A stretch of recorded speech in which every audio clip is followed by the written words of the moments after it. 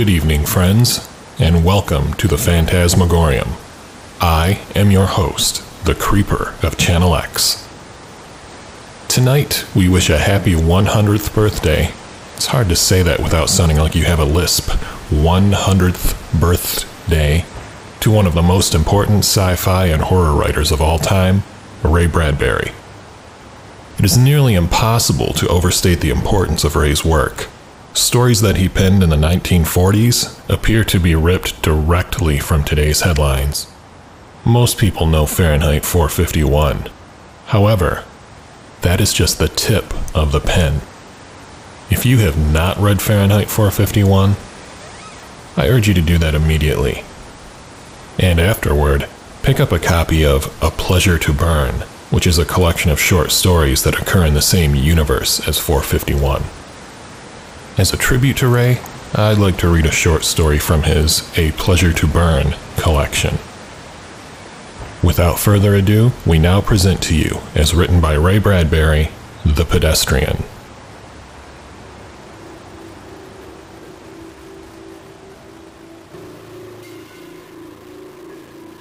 To enter out into that silence that was the city at 8 o'clock of a misty evening in November, to put your feet upon that buckling concrete walk, to step over grassy seams and make your way, hands in pockets, through the silences. That was what Mr. Leonard Mead most dearly loved to do. He would stand upon the corner of an intersection and peer down long moonlit avenues of sidewalk in four directions, deciding which way to go. But it really made no difference. He was alone in this world of AD 2131, or as good as alone. And with a final decision made, a path selected, he would stride off, sending patterns of frosty air before him like the smoke of a cigar. Sometimes he would walk for hours and miles and return only at midnight to his house. And on his way, he would see the cottages and homes with their dark windows, and it was not unequal to walking through a graveyard, because only the faintest glimmers of firefly light appeared in flickers behind the windows. Sudden gray phantoms seemed to manifest themselves upon inner walls where a curtain was still undrawn against the night, or there were whisperings and murmurs where a window in a tomb-like building was still open. Mr. Leonard Mead would pause, cock his head, listen, look, and march on, his feet making no noise on the lumpy walk. For a long while now, the sidewalks had been vanishing under flowers and grass. In 10 years of walking by night or day, for thousands of miles, he had never met another person walking. Not one in all that time. He now wore sneakers when strolling at night, because the dogs and intermittent squads would parallel his journey with barkings if he wore hard heels, and lights might click on and faces appear, and an entire street be startled by the passing of a lone figure, himself, in the early November evening. On this particular evening, he began his journey in a westerly direction toward the hidden sea. There was a good crystal frost in the air.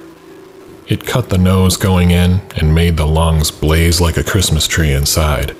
You could feel the cold light going on and off, all the branches filled with invisible snow. He listened to the faint push of his soft shoes through autumn leaves with satisfaction, and whistled a cold, quiet whistle between his teeth, occasionally picking up a leaf as he passed, examining its skeletal pattern in the infrequent lamplights as he went on, smelling its rusty smell. "Hello in there," he whispered to every house on every side as he moved. "What's up tonight on Channel 4, Channel 7, Channel 9? Where are the cowboys rushing, and do I see the United States cavalry over the next hill to the rescue?" The street was silent and long and empty, with only his shadow moving like the shadow of a hawk in mid-country. If he closed his eyes and stood very still, frozen, he imagined himself upon the center of a plain, a wintry, windless Arizona country with no house in 1,000 miles and only dry riverbeds, the streets, for company. "What is it now?" he asked the houses, noticing his wristwatch. 8:30 p.m. Time for a dozen assorted murders? A quiz? A review? A comedian falling off the stage? Was that a murmur of laughter from within a moon-white house? He hesitated, but went on when nothing more happened. He stumbled over a particularly uneven section of walk as he came to a cloverleaf intersection which stood silent where two main highways crossed the town. During the day, it was a thunderous surge of cars, the gas stations open, a great insect rustling and ceaseless jockeying for position as the scarab beetles, a faint incense puttering from the exhausts, skimmed homeward to the far horizons. But now these highways, too, were like streams in a dry season, all alone in bed and moon radiance. He turned back on a side street, circling around toward his home. He was within a block of his destination when the lone car turned a corner quite suddenly and flashed a fierce white cone of light upon him.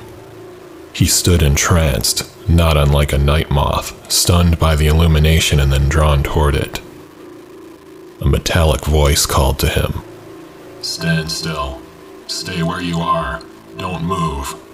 He halted. "Put up your hands." "But," he said. "Your hands up, or we'll shoot." The police, of course. But what a rare and credible thing in a city of 3 million. There was only one police car left. Ever since a year ago, 2130, the election year, the force had been cut down from 3 cars to 1. Crime was ebbing. There was no need now for the police, save for this one lone car wandering the empty streets. "Your name?" said the police car in a metallic whisper. He couldn't see the men in it for the bright light in his eyes. "Leonard Mead," he said. "Speak up." "Leonard Mead." "Business or profession?" "I guess you'd call me a writer." "No profession," said the police car, as if talking to itself. The light held him fixed like a museum specimen, needle thrust through chest.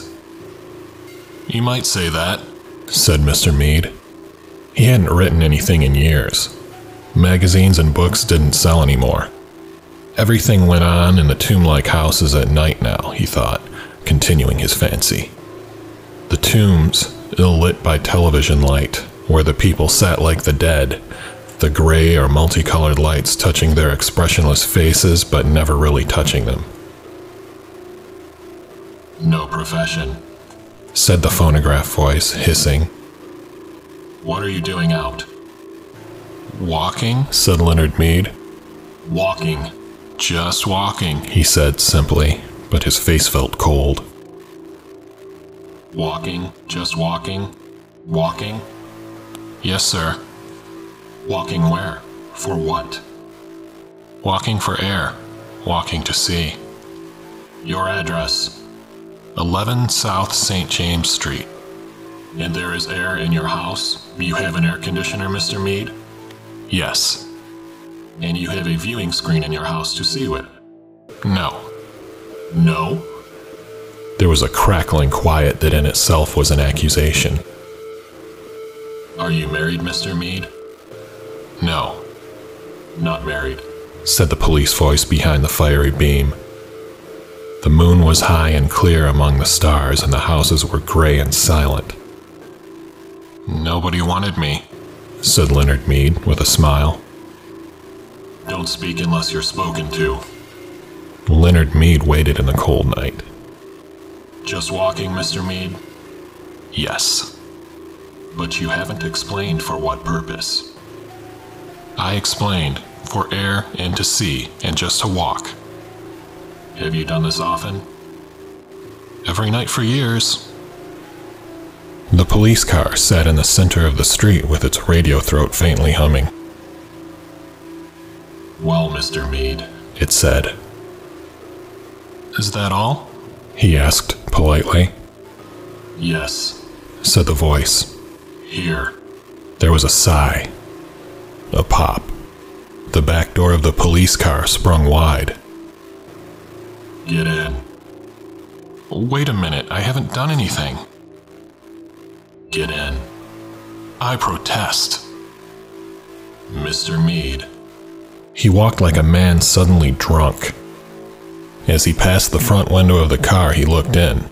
As he had expected, there was no one in the front seat, no one in the car at all. Get in. He put his hand to the door and peered into the back seat, which was a little cell, a little black jail with bars. It smelled of riveted steel. It smelled of harsh antiseptic. It smelled too clean and hard and metallic.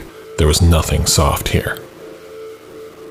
Now if you had a wife to give you an alibi, said the iron voice. But where are you taking me?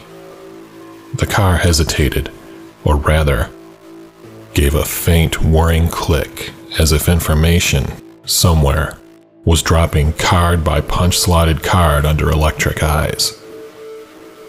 To the Psychiatric Center for Research on Regressive Tendencies. He got in. The door shut with a soft thud. The police car rolled through the night avenues, flashing its dim lights ahead. They passed one house on one street a moment later.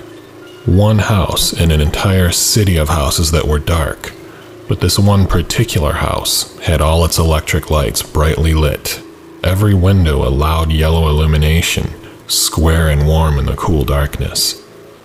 That's my house, said Leonard Mead. No one answered him.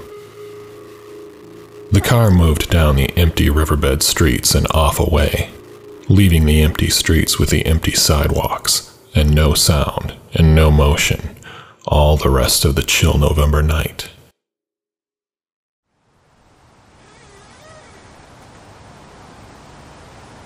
I sure hope you not only enjoyed this story, but gleaned a bit of Ray's warning from this story, which was originally released in 1951. It was based off of an experience that Ray had when he was a young man.